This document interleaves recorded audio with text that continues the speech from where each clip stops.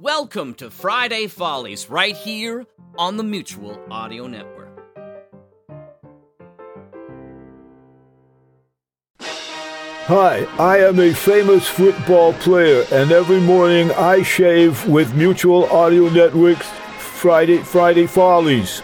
I start with Bells in the Bat Free number 201, which has a classic radio show of Tarzan with commentary.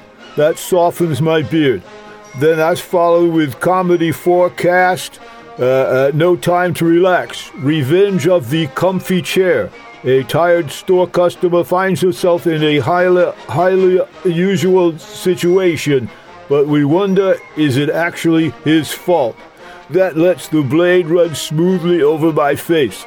And we wrap up with Technical Difficulties, number 28, Zoo Patrol Trilogy, the final chapter. John, Phil, and Cayenne kick it weird school in perhaps the most disturbing Zoo Patrol yet. Plus, the stockholders meeting convenes.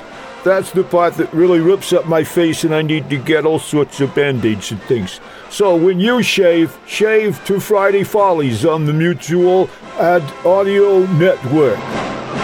Do I get paid now?